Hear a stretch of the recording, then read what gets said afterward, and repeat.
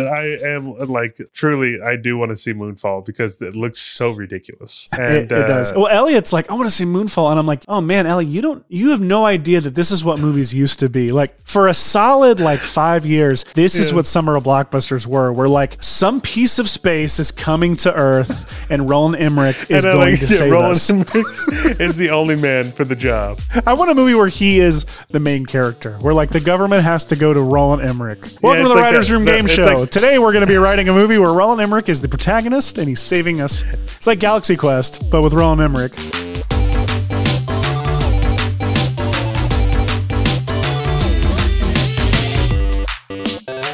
Welcome to the Writers' Room Talk Show, the spin-off of the Writers' Room Game Show. When if we don't have a show planned, I like that you smile when you say it as if it's the most clever idea we've ever had in our life, calling it the Writers' Room Talk Show. And as if we haven't done it 3 or 4 times. It's really just an excuse if we don't have a show planned or aren't creatively feeling the juices. Let's just do a talk show so we can put something out. I'm not feeling any juices. And it's funny. Today is Wednesday. I've just realized we never share with people that we didn't have a show coming out this week. We don't have a show this week. Last week. Sorry, guys. Sorry about that, guys. But we've talked about our plans for season 3. We're going to be recording some new ones soon, so it should be very fun. Seth, how are you feeling? How are you doing today? How am I doing? It's weird, man. I'm in like this weird winter funk where like it's. Dude, I'm kind of in it as well. I can't figure out how much of it is what the proportions are here. I've in this cocktail. I've got winter. Just winter, and you're in Texas. I know Texas winter is similar to Tennessee winter, where it's just post Christmas. It's just blah, just boo. Apparently, everything's closing right now because we have this winter storm warning, where it's supposed to be another terrible Texas winter storm with electrical problems and all this crazy stuff. So we'll see what happens. But apparently, tons of ice and sleet and stuff's supposed to come tomorrow and Friday. That should be fun. I remember this happened last year during Sundance, and you watched Minari in pieces whenever your power would come back. Yes, I did. We did actually do that. That was a lot of fun. The power would come on for 30 minutes. We'd start this movie up, and then it would go out, and we'd hang out and read and try to stay warm. And then, things are a little different with the baby now. Now I'm just thinking about oh no, how are we we're supposed to take it this. If that happens, we still have to take care of a baby and keep it warm. That's stressful, man. But hopefully that doesn't happen. Hopefully, fingers crossed. I really hope that doesn't happen for you because that sucks. And it also makes anything I was about to complain about completely stupid. No, your emotional you could be without is power. Very important. No, I'm going through emotionally. No, what you're about to go through physically. No, I can't tell how much of it's winter, how much of it is. I've got a shoot coming up this weekend that I've prepped the hell out of, but I still feel, I think this happens on every single shoot and I forget about it if it goes well, that I feel like storm clouds. Like an anxious mess. Yeah, I feel it's like the shoot is this looming storm, whatever the analogy is. I feel the exact same way. Just, it's and not even that things will go wrong or that I'll do poorly. I'm worried about those things, of course, but it's more about getting in trouble. I don't know why that's still a fear that I have from childhood of this terrified fear of getting in trouble with figures of authority, forgetting to do something. It's not even for doing anything wrong. It's for forgetting that I had homework, forgetting that I am not supposed to graffiti a bridge, forgetting that I, so forgetting that you should not commit a crime. Yeah, I forget constantly that crime is not to be committed. So I don't know. I'm worried about getting in trouble with either agency. It's working for an agency I love working with. We just came off of, we hadn't done a really fun commercial in a while, and we actually just shot one this past week, and I was very excited for it. And I think it's one of those things where with this specific project, I think I told you, the original thing we pitched, I was really excited about, super funny, felt very me. And then there's, all sorts of miscommunication with the budget and stuff. And then we ended up shooting a concept that I wasn't as excited about, but I was still, getting into. And then, typical things, right? When the shoot ends, I can only think about what I did wrong or typical mistakes I would make. For this one, I wasn't shooting enough coverage where the 30-second spot, literally had every single shot that we took. So no, room to sort of experiment. I've been feeling a little bit in the funk this week as well. Just typical director stuff where it's dude, I can bring this to the next, the lessons I've learned to the next, thing we shoot. But I'm I look at the spot, I'm like, oh man, we could have done so much better. I mean, you feel that way on anything, but no, I'm not going to, I'm sorry, I'm not going to downplay or negate your I mean, like I do. 100%. I was saying that as well. 100%. Yeah. So winter and looming shoots and what's the opposite of looming? Something that is looming and lingering. It's the name of this episode. You're going to do great, Seth. And you did great. Right. Thanks. Is the concept and everything you excited about? It's just like the typical. Usually for me, it's like the night before and like the morning of. I feel like so sick, and then I like start shooting, and I'm like, okay, yeah, this is great. I'm in the groove. Once I actually am on set directing. I spread my anxiety out across like several days, like the week leading up to it, and so it's like I'm microdosing anxiety throughout like the week prior. I worry about stuff, but I tend to be closer to shoot the more like, especially Tech Scout. Once you do Tech Scout, I feel a lot better. Like totally. I know what I've got to work with, and then we get a pre-light on this one, which is great. Nice. And so that like I'll be able to like evenly spread the anxiety out across and not be super worried too much. And we get to do art build that same day as well. So, but it's a packed script that I didn't write. And so it does require extra prep on my end because I didn't write it and I'm not as familiar with it. I've had... Yeah, just wrap your brain around how you're going to shoot it. And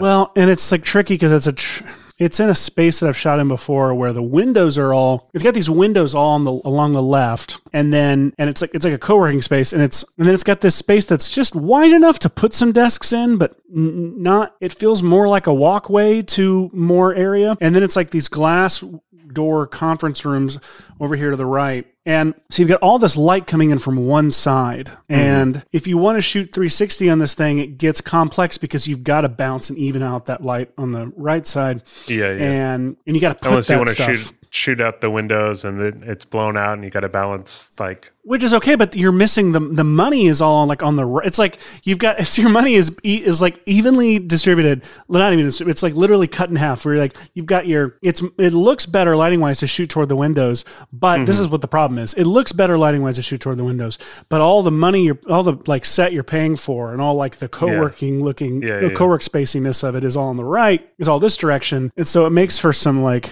I'm all like limitations are my thing. Like that's how I get any work done, but it's the bad kind of limitations where it's like you have a meh choice this direction or a meh choice this direction. I feel like we're going to get some really good stuff though. I'm not super worried about it, but like I got to get there on the day and like it's been a hard one to shot list because I haven't known like layout or where it took a long time to find the location. And I've got a great creative director on it though. And I met with them a bunch of times about it and we're on the same page. Like again, it's an agency I love working with. So it's up to me to screw up. So we'll see. You won't, Seth. It's going to be great. Yeah, it will be, but I have to worry for a few days for it to not screw up. Forgot what this all stemmed from. You asked how I was, and that's how I am. Yes. Yeah, I think I'm slowly getting over my little hump there, my post-shoot hump, because I'm thinking about other. Sorry. Well, I know I'm curious about we may be getting too personal. I'm curious how you are. No, we never get personal, so this is great. Well, you've got a baby, and I know that like I'm curious how you're doing. Like, how's it going on that end in terms of sleep and home and work balance? And I'd rather not share. So that's what I thought. No, I mean it's going great. It's hard because I feel like now Whitney is doing the most of the like lack of sleep. I mean, I'm exhausted all the time now. I think I'm getting used to it. the parent exhaustion. I'm like, oh, okay, you just kind of live with it until like it doesn't last forever. It doesn't last forever. I promise. Yeah, I mean Whitney's doing the most of it because she's still getting up during the night to feed Amelie, but it's going great. I think I'm just kind of figuring out how am I supposed to have like a rhythm and a schedule. I still kind of haven't figured that out, especially with, how our jobs are, how it's just kind of, I own a production company, but I'm also like, going on set and directing projects. And then, I'm working sort of weird hours making treatments or doing something like that. And then also doing the podcast and but also I'm supposed to have things like working out and those don't fit. Those won't fit for a while, bud. I'm like, I'm supposed to because I'm like, right now, I'm like, I stopped drinking soda because I'm like, I don't do coffee or tea. Like, I'm not really addicted to anything except sugar. And I'm like, if I can just cut some sugar out of it, I'll get a little healthier. I feel like if I cut any more out of my life, I'll have nothing to eat. Like, because I feel like I understand why I am cutting things out is because I don't have time to even go for a friggin' walk. And meanwhile, and by the way, your child at one point, just a warning, will get old enough to be able to shame you for these things when they suddenly, because Elliot's very much into, Apple has, for all the things Apple has done, I think one of the most brilliant things they've done is like gamifying. I mean, it wasn't their idea, but gamifying fitness in terms of creating challenges on the Apple Watch and stuff. Because Elliot, so Elliot's super into that. He's not like a fitness nut, but he kind of is now because he is in like a competition with his best friend. Started for fun, but now they're like, he gets up and like will go for, if he has time before school, he'll go for a long walk before school just to get his steps ahead of his friend. Nice. And he like rides the Peloton we've got. Puts on an episode of the Writers' Room game show and he just goes on a walk. That's what I want. That's all I want. No, not. He's gotten old enough now where he's like, you could just go for a run. You could so and so. And I'm like, I know that you're being really supportive and optimistic, but I haven't told him this, but like, feel really bad. Every time he says it, I'm like, I need that to not be true. I need it to not be true that I could just go for a run and pick out a pocket of time, because if that's true, it means I'm intentionally not doing it, and then I feel guilt. Yep, that's so funny, dude. Yeah, but I'm like, when am I supposed to do this? I have the precious 3 hours. Like, I get home around 5:30 from our office, which is I'm luckily at our house is a few minutes away, so I can kind of get out of the house to work at our office. But get home, I'll play with Amelie for a bit. We'll see her for a few hours before I put her down to sleep, and then me and Whitney have 3 hours to do something until it's like we're tired and we want to go to bed. So it's like, and so you just watch The Office for 3 hours. But it's at least that's our house. Yes, catch up on our TV shows or watch a movie or hang out or no, but it's in our house. When our kids were young, it was literally just watch The Office. It was just put The Office on for 3 hours and look at our phones. Yes, yeah. I mean, it's a lot of that too. It wasn't even new TV. I think when Amelie was a baby, we watched through The Office in 2 weeks, the entire series while she breastfeeding and taking care of her when she was the first few weeks. Which that was pretty crazy. The amount of TV we watched. Parks and Rec was next. That took a few weeks, and then you have your regulars. There's an episode, from it's Office and Parks and Rec for us, and then we throw a few things into rotation in there, but then there's that's the ones that we both that's our thing. But if it's just me, if it were just if for some reason Arlie had a busy social life and I did not, it would just be West Wing nonstop in the house. Oh yeah. One thing I'll always forgive me if I've told this on podcast if I've told this on podcast. I am Caveman. Me, Seth, you, Ryan. I can't remember which kid. It must have had to have been Ava or Olivia, one of the girls, because timing wise, Parks and Rec was still on, but this was an older episode at the time. The snake juice episode. Where they all get drunk and they all get hungover. And it's in the second half of the episode where they're the third act of the episode where they're all, hungover the next day. And Ron accidentally marries Tammy, remarries her, right? No, different episode. That's different. Okay. That gets its own episode. This was where the next day they wake up and Ben comes in and he's Leslie's clearly completely hungover and looks terrible. And she's like, I'm hungover. Are you hungover? He goes, no, I feel great. And she's like, really? He's like, no, I threw up in the shower. Oh my God, I'm so hungover. I've never been this hungover. Are we dead? I feel great. I ran 5K this morning. Really? No, I threw up in the shower. But there's a moment in that episode where Andy is at the shoe shine. He's shining Kyle's shoes, and April is trying to talk to him, and he's like, "Hon, I'm sorry." He has this whole conversation with her, and then she walks off, and he sits down, turns, and throws up all over Kyle's shoes, and it cuts as the vomit hits Kyle's shoes. Oh, ring-a-ding-dang. Who's calling? Oh, is it Janet Snakehole? Why, yes it is. And who's she calling for? Mr. Bart Macklin. And I'll tell you another thing. Oh, honey, please. I love you. No offense. But Bart Macklin died last night after the 10th shot of snake juice. Okay. Sorry. Miss Snakehole, you think I'd let you get away that easily? Bart Macklin may be dead, but I'm his brother. Kip. Hackman. Why wouldn't you have his same last name? Shut up, Kyle. I know you boosted those paintings. Maybe it was me, but I'll never tell you where they are, and you'll never have my body either. I'm up in the middle of the night, feeding whoever it was, whatever child it was of mine, busted out laughing. And I had seen it before, and I just busted out laughing and woke up. Not just the kid I was feeding, but the kid that was asleep too, because I was so delirious, and it was literally the funniest thing I'd ever seen in my life, and still is. That scene is great. I don't know if that story was worth the amount of time I took out of our podcast. We don't have an agenda, so I'm going to tell as many stories as I want. But yeah, all that to say, it's good. Actually, I think the most productive thing I've done is our garage was filthy, so I cleaned like half of the garage one day while I could, and we have a workout bike that I haven't touched in 6 months, I think. You just pushed it deeper into the junk in the other half. Well, no, I made a little area. I hung up because finally got a 4K. I've been Whitney's like I don't know if she'll make it this far into the podcast, but Whitney, if you're listening, I love you. She does not like technology. She's like very like any like automated or like smart device, like not crazy about. She's like, we don't need a fancy TV, all this stuff. Where I'm like, just the minimum. Like I would love a 4K TV. This year, she's like, get your TV, whatever you've done. You've earned Whitney. it. I was like, yes. We have Sonos. Sonos is probably like the most futuristic thing we have in our house, which is awesome. It's awesome. But I finally got like an OLED TV. It's amazing. It's the one with filmmaker mode.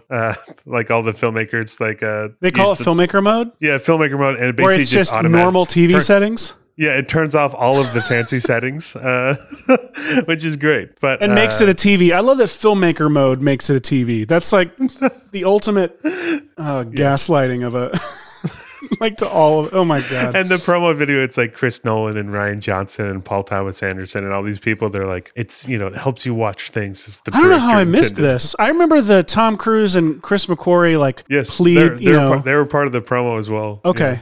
Okay. I didn't see the one with everybody else then, I guess. Yeah. But anyways, we got that. So I moved our TV to the garage. And so I put like the TV right in front of the workout bike. And I'm like, oh, yeah, I'll do like, This is the old TV, not the new TV. Yes, I put the old TV in the garage. But you put the new TV in there to motivate you to get on the bike and you still don't. So the new TV is just sitting in there.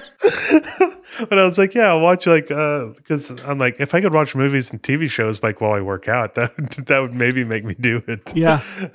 Has it? I still haven't. Nope. I mean, I still haven't gotten out there since we've had the baby, but eventually, like, I'd like to work that into my rhythm, even if it's like a few days a week. I can't figure out what time of day to do it. Like I know I had a nice. I know you work really well in the morning because I know your schedule's usually blocked off. I'm assuming you're writing or doing creative work or doing something that. The past week, no, it's been me waking up and like, playing with your Stream Deck. Yes, it's been me waking up and playing with a Stream Deck. And it's been not smart. Like that's the worst. I know that the two worst things I could do in the morning, I mean, out of my options, not like in the world, but are like kill somebody. No, that's low on the list. Are like get on social media and or get like obsessed with a small task, like some small menial, like not even task, but some small menial, start a new tiny hobbyist project on a weekday early in the morning. I always think like, oh, this is actually, play I don't have Wordle anything. And then do that. Honestly, no, play Wordle and then anything is great. Which, did you try Times the other day too? I tried Times as my right test after word. they bought it? Yeah. No, but that's really smart. Because I couldn't think of any 5-letter word that had to do with tons of money besides money. I used to have go-to words that I'd like rotate, but now I got bored of it. So I'm just like, whatever random word is on my mind, I'll just plug it in, even if it's ridiculous and probably won't have any letters. I'm just like, because I got the first one time. The Shire. I got it first because I've been thinking about Lord of the Rings the night before. So I'm like, that worked. So I'm just going to keep trying and putting random, words I'm thinking about. Shire was a random choice of yours? I thought Shire was an actual test word you had. I mean, I'd put it in a few times because it's like we have on our Slack, there's a Lord of the Rings meme Twitter that like we have auto set up. Like every tweet will go to a Slack channel. Nice. So I'm just always thinking about Lord of the Rings.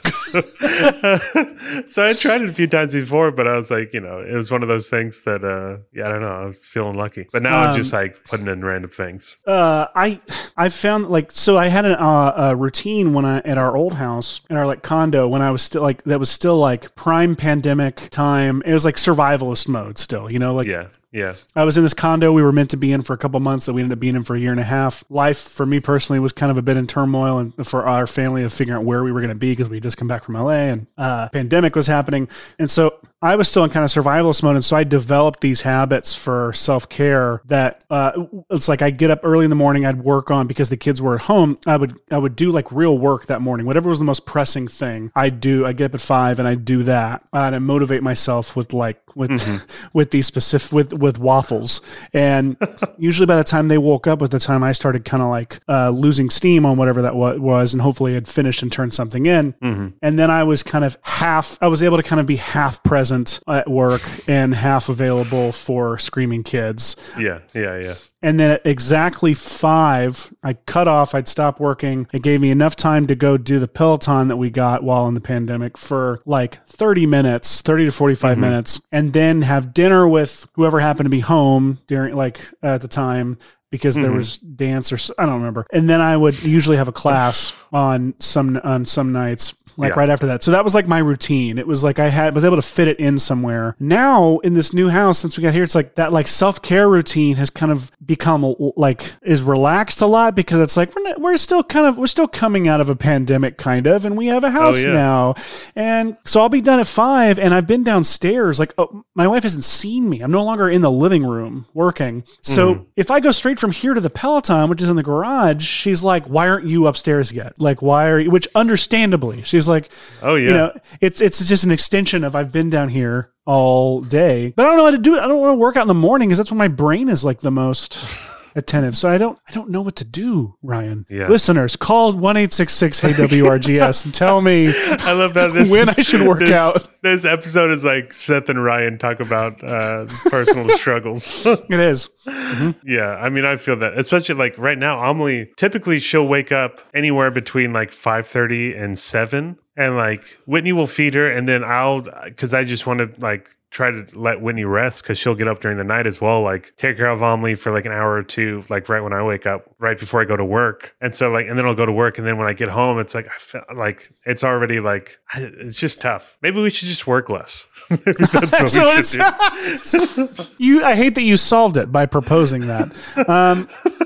No, it's true. Like, we probably should work less. I've struggled with that literally this week, because I've been really tired. Like, by the afternoon, we had that meeting earlier this week where we both just like, dude, we were so out of it. We really should have both just fell silent at the exact moment, and then just logged off the Zoom and not said a word about it. And it would have been, we would have completely understood. I was like really trying to push through. We were like 45 minutes in. I'm like, hey, so I'm really tired. You good? I think I'll go home now. Yep. But like, I am struggling with like this 5 a.m. thing is really good for me when I have something that's pressing and needs to get done. But when I don't have anything pressing and needs to get done, that's when I'll kind of wake up at 5 and dick around, like on either on the Stream Deck, or, which I know that time is important creatively, but it's not worth depriving yourself of sleep. And I struggle with like, I rely so much on routine to just function as a person, like as a working individual, but also just as like in my personal life too. I need routine in order to not go crazy.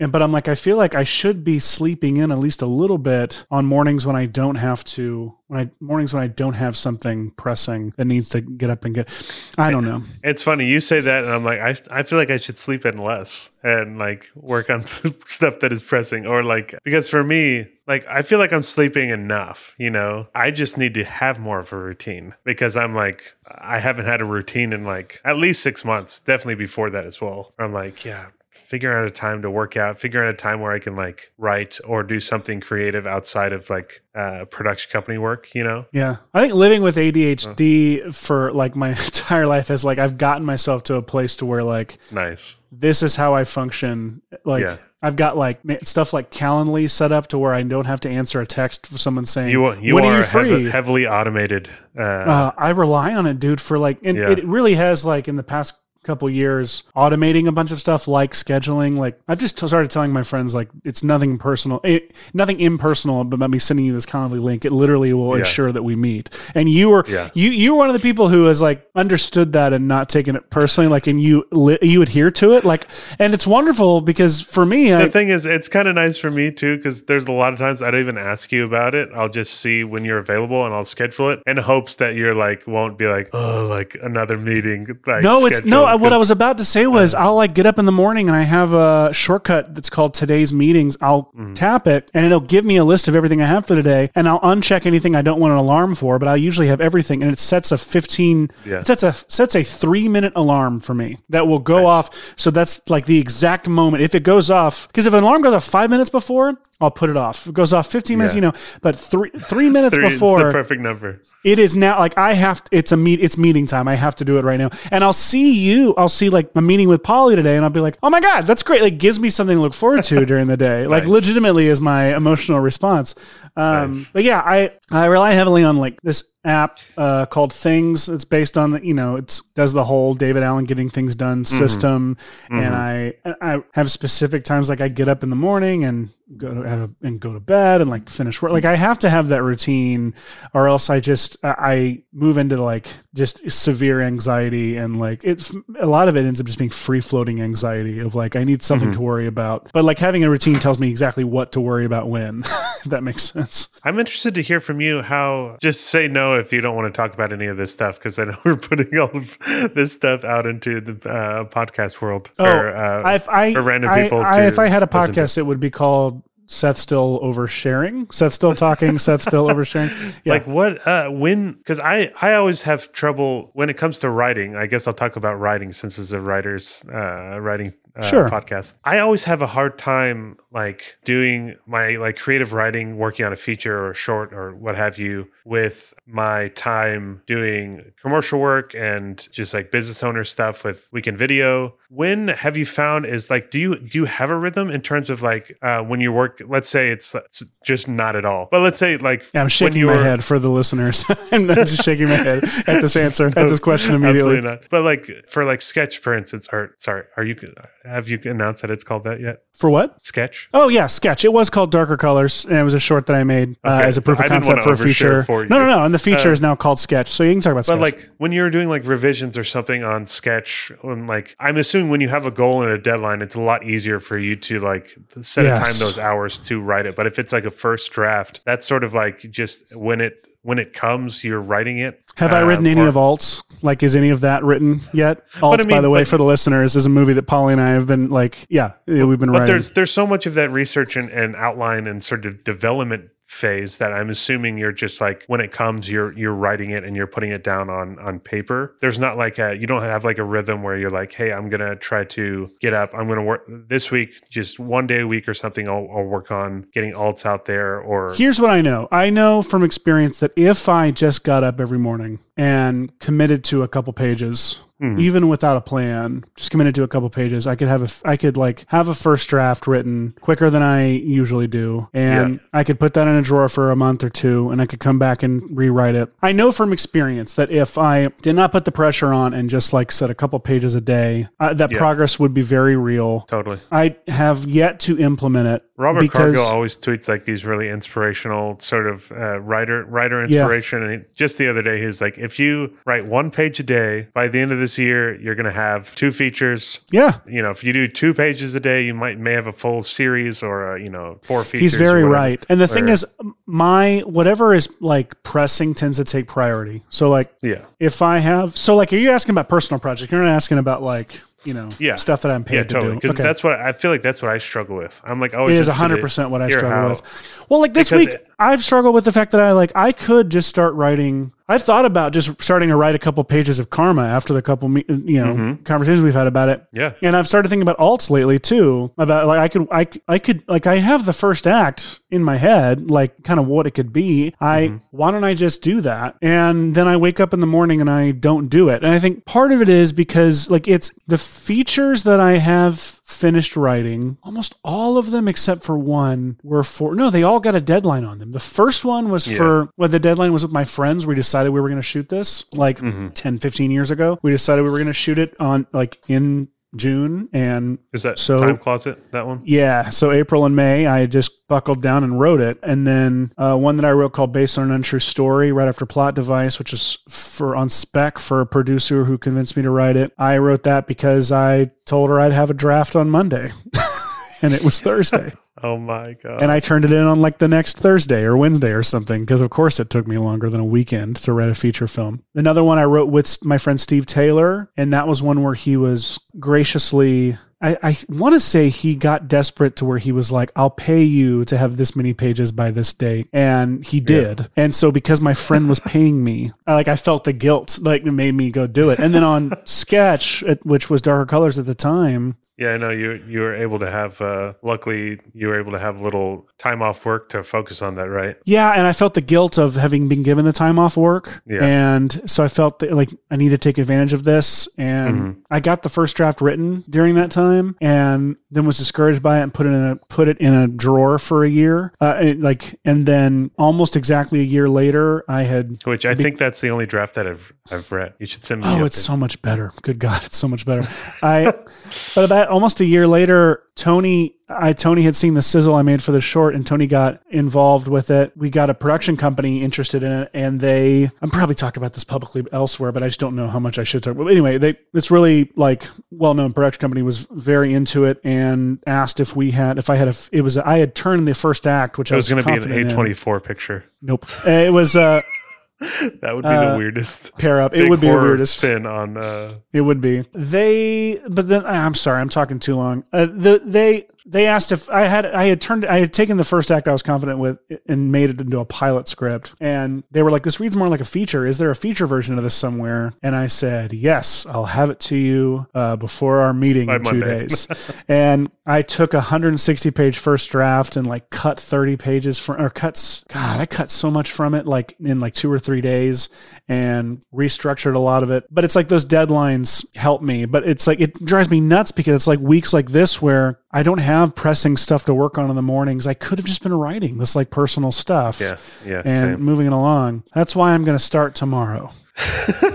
Yeah, I mostly asked because I've always struggled with that too, because we sort of being able to make my own schedule and there's so much freedom in the job that I have, but at the same time owning a production company and working on sort of knowing that I'm sort of my income, which for now is commercial work, relies on me doing this work for the commercial production company and sort of everything that encapsulates that, in addition to actually writing and directing the commercials. Yeah. And taking personal time to work on passion projects, although it will contribute to the future of our company, because our goal is to one day be able to produce features and hopefully make a living doing that kind of work. There's still that I need to do this outside of my company time, which is so incredibly flexible, but I still like to keep sort of a 8 to 5 kind of thing, just because. Well, and also you've set up this world for your creative work. You've set up this room for your creative work. You've set up and the idea of going and sitting in a coffee shop to do this incredibly daunting thing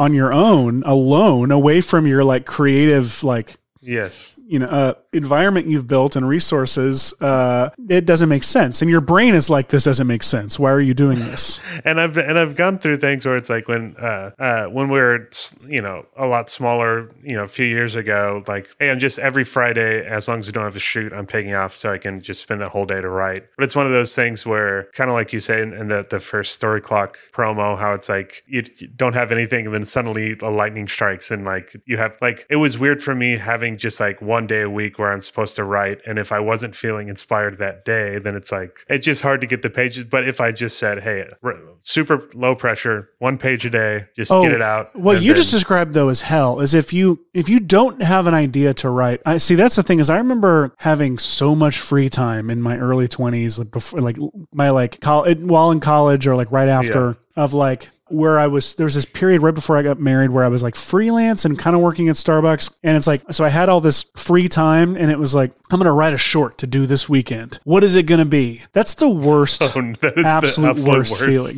Because like, it's one thing to have an idea you're excited about, but feeling the dread of sitting down and writing it or feeling like it's not any good while you're writing it. But like having and it's another literally thing to no like do a idea. 48. It's another thing to do yeah. like a 48-hour thing where it's like they give you prompts and you at least have a starting point. If you're just like, what should I make? I want to make a short film. What should I like? That's the worst. Like, you're not okay, gonna come so up with that's anything the worst. The second worst is like a 40-hour film festival where like you're given the parameters and you do what you should do, which is you say, okay, what do we have to work with? We've got so-and-so has this car. We've got this driveway. We've got this house. We can do this. We can do this. What if we did this? And then you got a room full of people who are like, yeah, but what if instead it was blah, blah, blah, blah, blah. And what if blah, blah, blah. And you don't commit to anything and no one's making any choices. Yes, that's why the only time we've done 48 hours, it's like we have only a few people in the room at the beginning writing like the thing, and then like we Very make smart. the calls. Here's what we're making, right when we have an outline, it's like we're making this is what we're doing. Producer goes off and produces, the writer goes off and writes, the Very director is smart. like already shot listing sequences. Like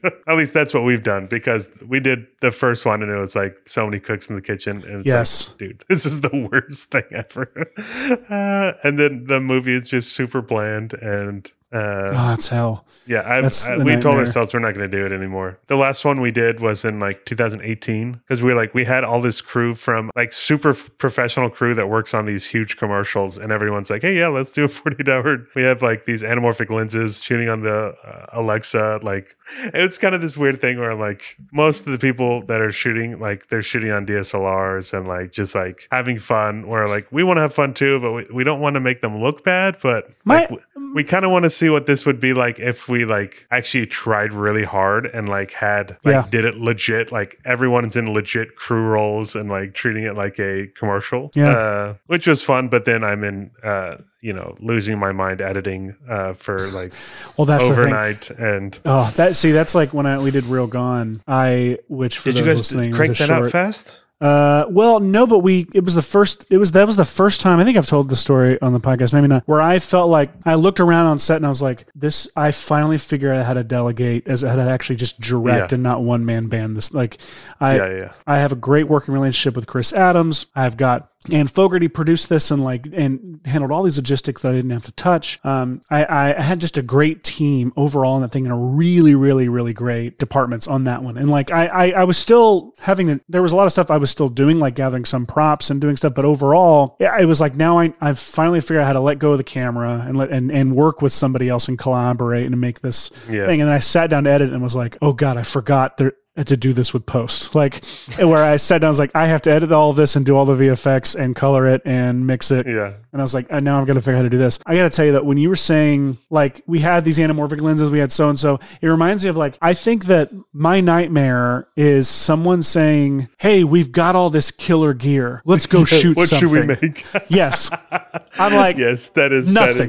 We should make nothing like that. I'm like, I don't know, because although it didn't turn out great, but there was one time where we had a commercial shoot. We rented all this gear. Shoot got canceled. We couldn't get money back on the gear. And so we wrote like a little like sketch like that day to shoot with that stuff. It wasn't great, but it was one of those things where it's like we're at least exercising our storytelling muscles while we have the... That's great.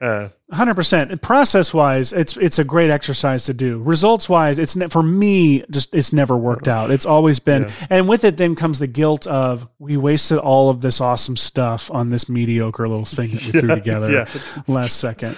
And it also comes down to people who are like, well, it depends on the person too, where it's like there's especially like very inexperienced filmmakers where they're all about the gear. Like, we got this stuff, let's go shoot something. And the making of it. I think that's what I'm getting at, is like they're all about the like, we just want to make something. I want to make features. And you're like, it's a lot of work. Like my brain doesn't work that way. Like I don't get excited about, hey, like now it's like, hey, you want to make like what if I gave you this much money to go make a short? Like that does nothing for me. Like if my brain doesn't work, then my brain works to where like if someone were to say, what if I gave you this much money to go make sketch? What if I gave you this much money to go make this idea you have? Then I get excited because I get excited about the actual idea, because then it's a thing I'm trying to make. But making a movie for the sake of making a movie is one of the most despondent ideas to me. Like, yes. But that's just me. Did you see the trailer? I'm trying to remember that. I was Googling it while you were Moonfall? talking. Definitely. Watched it 80 times. Moonfall. I That want to moon see is Moonfall coming for 'cause- us. My dude, the DP of Moonfall was the DP on my Esurance spot, Robbie Baumgartner. No way. Yeah, one of the Star sweetest Trek guys one. in the world, and he shot my looks- Star Trek commercial. It looks just as glossy and lens flare filled as same same production, same budget, same production value. I am like truly I do want to see Moonfall because it looks so ridiculous. And It does. Well, Elliot's like, I want to see Moonfall, and I'm like, oh man, Ellie, you have no idea that this is what movies used to be. Like for a solid 5 years, this is what summer blockbusters were. Where like some piece of space is coming to Earth, and Roland Emmerich is going to save Roland us. Emmerich is the only man for the job. I want a movie where he is the main character, where like the government has to go to Roland Emmerich. Welcome to it's the like Writers that- Room that- Game it's Show. like- Today we're going to be writing a movie where Roland Emmerich is the protagonist and he's saving us. It's like that Galaxy Quest, but with Roland Emmerich. The Wes Craven movie where he's like in it. It's like the What is that? New Nightmare is what it's called, and it's like the Wait. Nightmare on Elm Street. That's not what I was thinking of. But the Wes Freddy Craven's movie, New Nightmare, where Yeah. it's like it's the Nightmare on Elm Street. It's like the fifth one, but it's like a movie where those movies exist, and the actress who plays the main character in Nightmare on Elm Street begins to be haunted by an actual demon who takes the form. Oh wow, I haven't seen this. Of Freddy Krueger, and Wes Craven is a character in the movie. Like he's directing himself. I could have sworn I saw this, but apparently I did not. I don't think I've seen it. I just saw the trailer. I'm like, this looks insane. Darren, if you're listening, I'm sorry. I thought I had seen this and I haven't.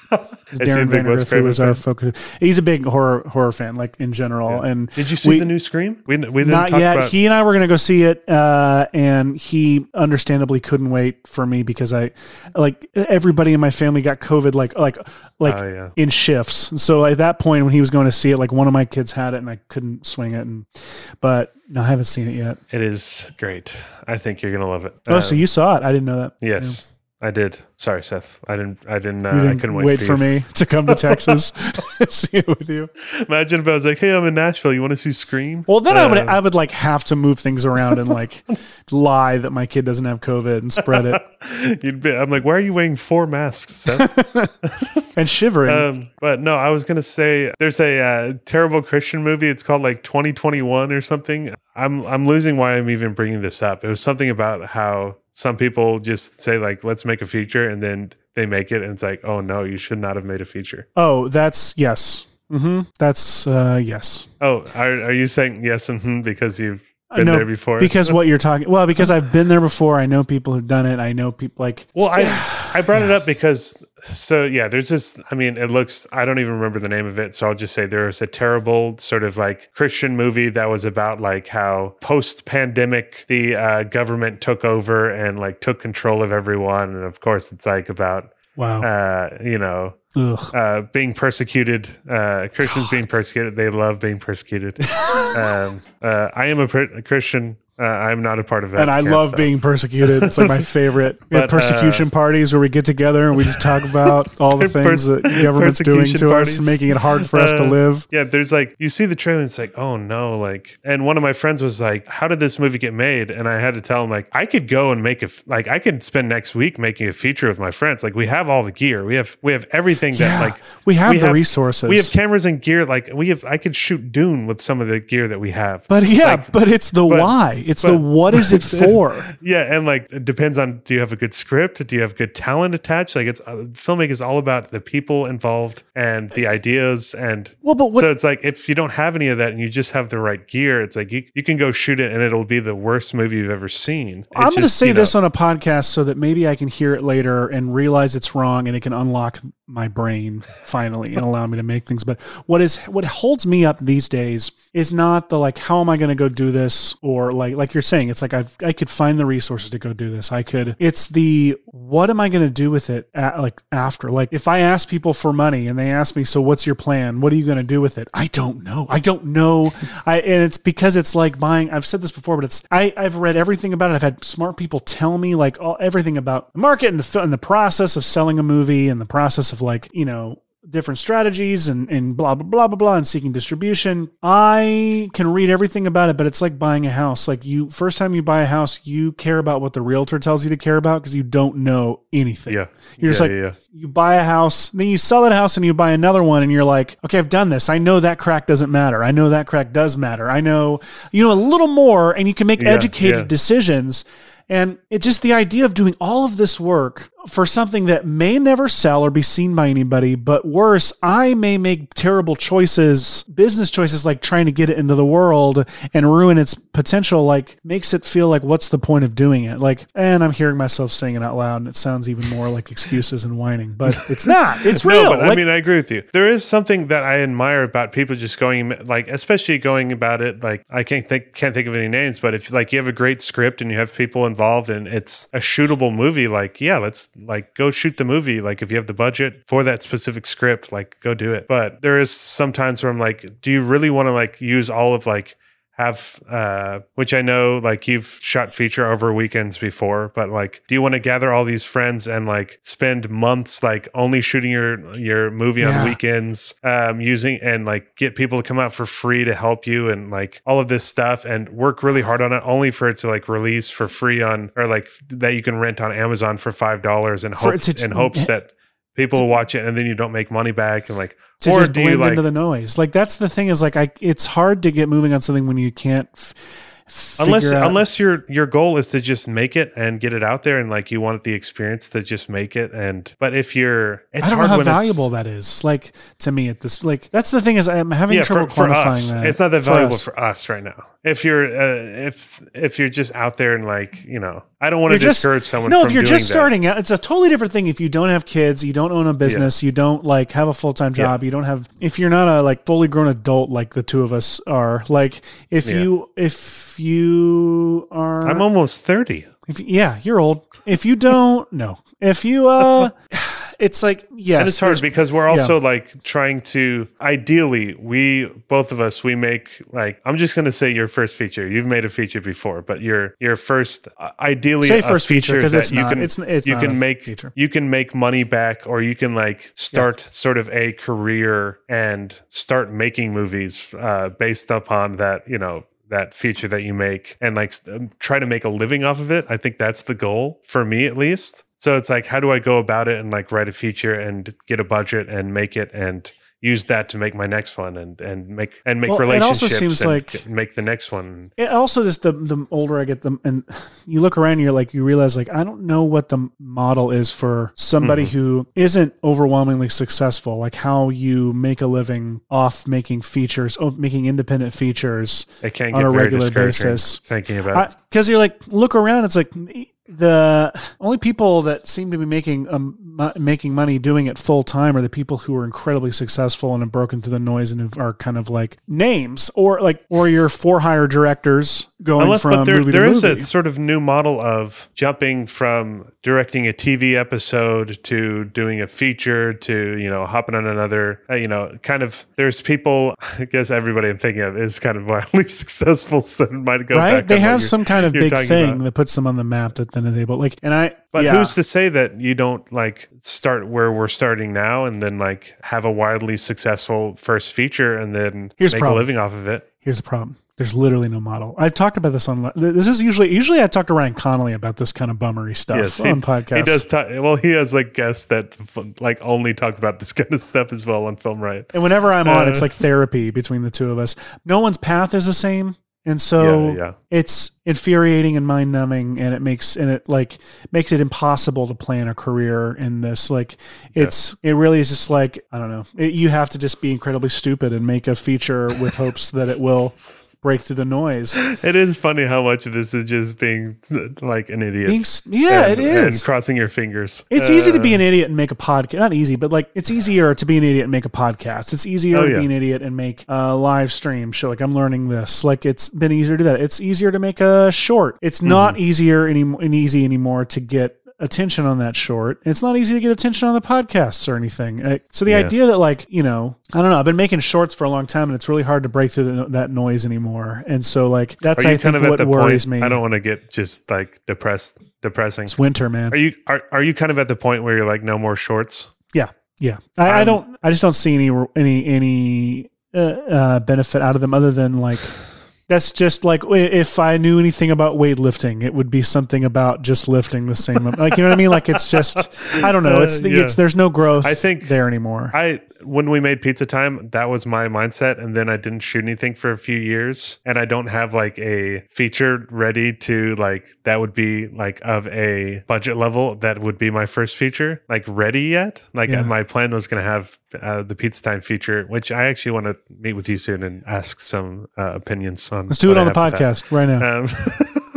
Yeah. Okay. Let me pull it out. But first, read the whole thing to me on air, and then recap Indiana Jones and the Kingdom of the Crystal Skull, and we'll compare. Oh man, yeah. I think this year I'm really itching to make another short. I think I'm going to do the. You should. What's funny is that I did the Pizza Time short, and then I'm writing the feature version of it, and then I have a feature that I'm doing a short version of, a short film this year, which is the heist. The I Bet You Want to Hear I Got Here short film. I think I'm going to try to do it this year, but I'm just itching to make something, and I'm like, I still think I have some sort of muscles to work out in terms of directing before I do a feature, specifically like directing an ensemble. I've never done, like, all of my shorts have been one or two characters with either like all action or like all dialogue, where it's like I haven't sort of done a mix of all of it, showing off that it's like I can sort of direct that as well. And even my commercial stuff, it's like it's largely been, you know, 2 or 3 characters. I've done a lot of ensemble stuff, so I think that's I was lucky to get to do when I worked the job I had before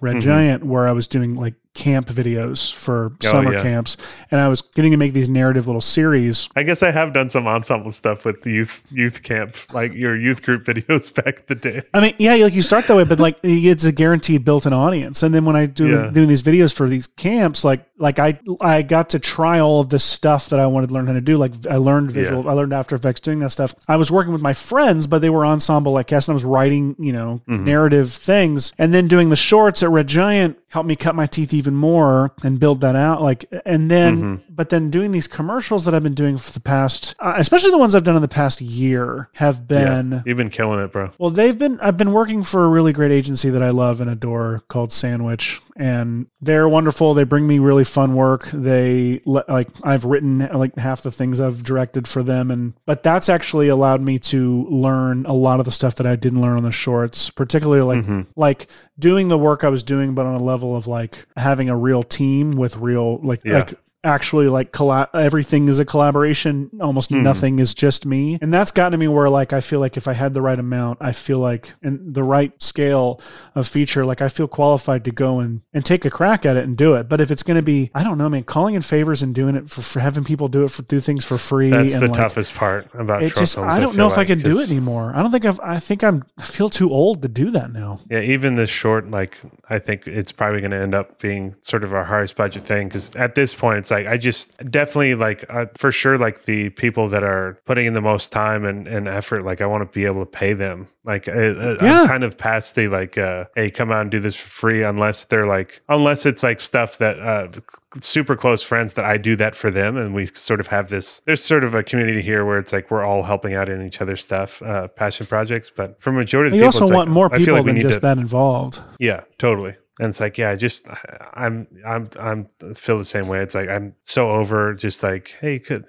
you mind coming out? Like it'll be a really fun project, and I just feel like we need to pay people, especially after like hearing all the stories from like the IATSE stuff that was happening earlier last year, and just like how many people like are just working their asses off on film sets, and like we need to be like treating our crews better. Yeah, exactly. 100%. I just think this hustle mentality around filmmaking, like it has a limit, and it was fun to preach it for a while. And now it just feels like, no, you know what? Like, let's all get paid to do our work. Like, like I'm just any other industry. Like, why would you work without getting paid? Like there's no reason. I thought that way on the pitching side too. It's like the amount that you're expected to go. Yes. I got infuriated. I just got exhausted over the past, like my whole time in LA. It was like, and before that too, and even still, like write a treatment, or you make like you write a treatment, they're like, it'd be great if we could have a proof of concept for this. Like, okay, so you go and you shoot a proof of concept. And like, be great if we could have just like a few pages of script. Be great if we could have the first act.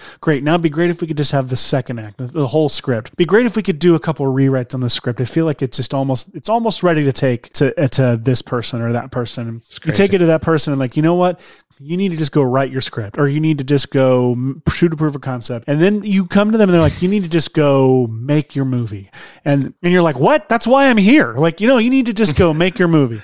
And we'd love to watch it once it's done. Yeah. And then if you go do it, you come back and you're like, well, you just need to go write that next movie, because that next movie is going to be, and that's the cycle it is. And that scene from Tick, Tick, Boom. Did you see Tick, Tick, Boom? Oh, God, yes. That's exactly. That phone call, she's like, you just write the next one. And then after that, you write another. And another. Oh, it hurts. It hurts so much. I was just sitting there like, damn it. Yes. I think we talked on the podcast about this. This was another one of those where Arlie was like, Arlie knew to look at me to see if I was weeping because it's, yeah, I just like, it's one of, I wasn't like, I wouldn't say I cried as much as I just like, I know this is an audio podcast, but I'd make this face like,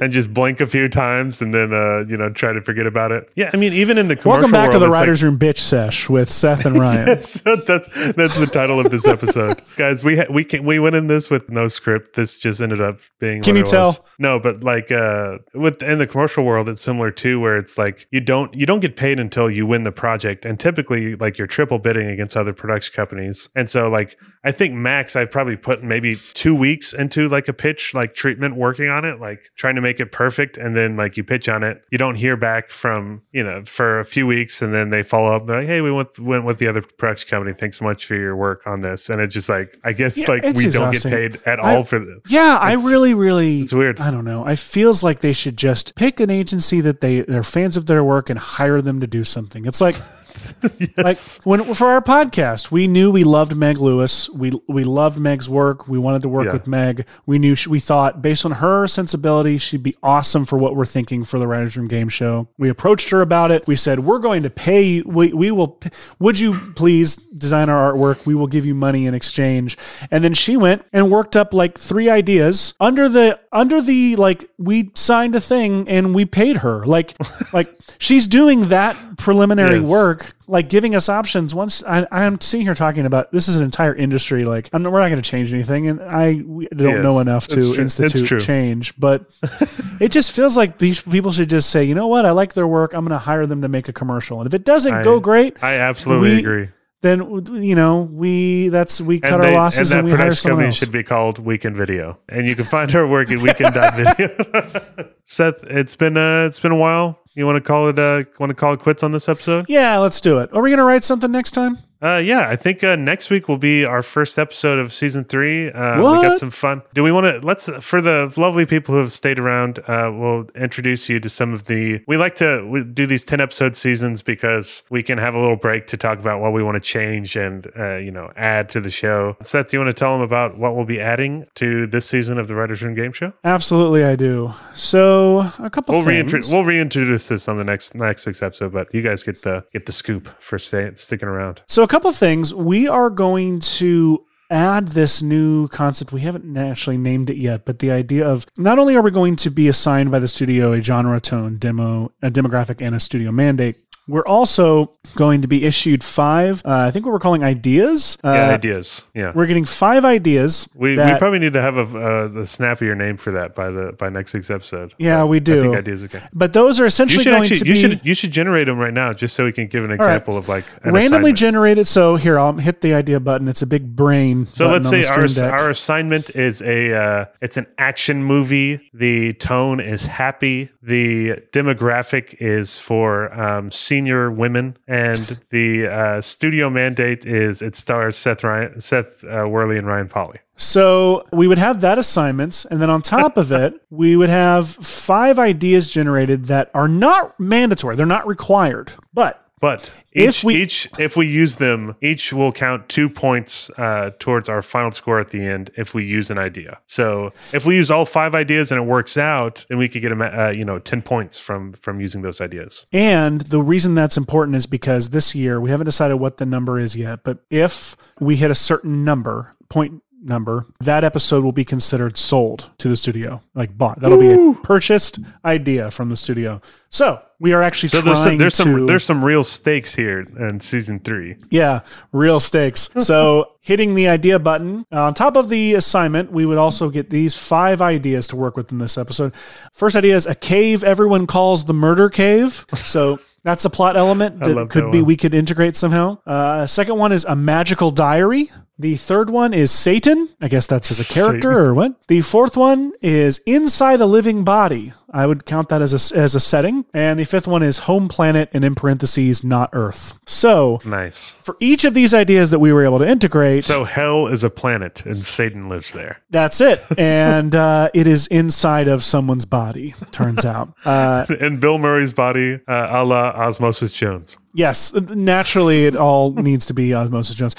So, like I said, we're going to be generating those ideas at the beginning as well. So each of those ideas will, if we integrate them, it adds an extra 2 points on top of our score. And I think the goal for this, other than it just being a nod to something that we'll be announcing very soon, that we're not going to tease as much right now, but other than that, it also is going to be hopefully helping us if we have like a salt and pepper sort of moment where we can't really think of an idea for a while. This is it's things to help us kind of get there and also add some comedy. But at the end of the day, it's, best idea wins, I think, on our podcast. And hopefully we can still come up with some great ideas, but also incorporate some of these more ridiculous or seemingly random things and make them meaningful in a final idea or that we're developing. But absolutely, we'll see what happens. And that's going to be season 3 and starts next week. Hopefully. Yahoo! Seth, can we get some clapping? Yes, we can. Okay, listen to all of those listeners, all those fans. Oh, they went quiet. Anyway, I was really worried. I didn't actually remember which button it was. I was really worried it was going to be like, nope, that one. That's the one I was worried it was going to be. Like season 3, and then that sound plays. Thank you everyone for joining, and we will see you next week on the Writers Room Game Show. The Writers Room Game Show with me, Ryan Pollock, and Seth Worley. Executive produced by Grant Wakefield at Weekend Video and Ann Fogarty at Plot Devices. Edited to perfection by Renee Gomez. Our art is by your buddy, Meg Lewis, and our face-melting music is by Ben Worley. The Writers Room Game Show is a Weekend Video production in association with Plot Devices. Learn more about Weekend Video at weekend.video and check out writersroomgame.show to listen to all of our episodes and suggest your own prompts for future shows. And don't forget to rate and review our show on Apple Podcasts. It really helps our show out a lot. See you in the next one.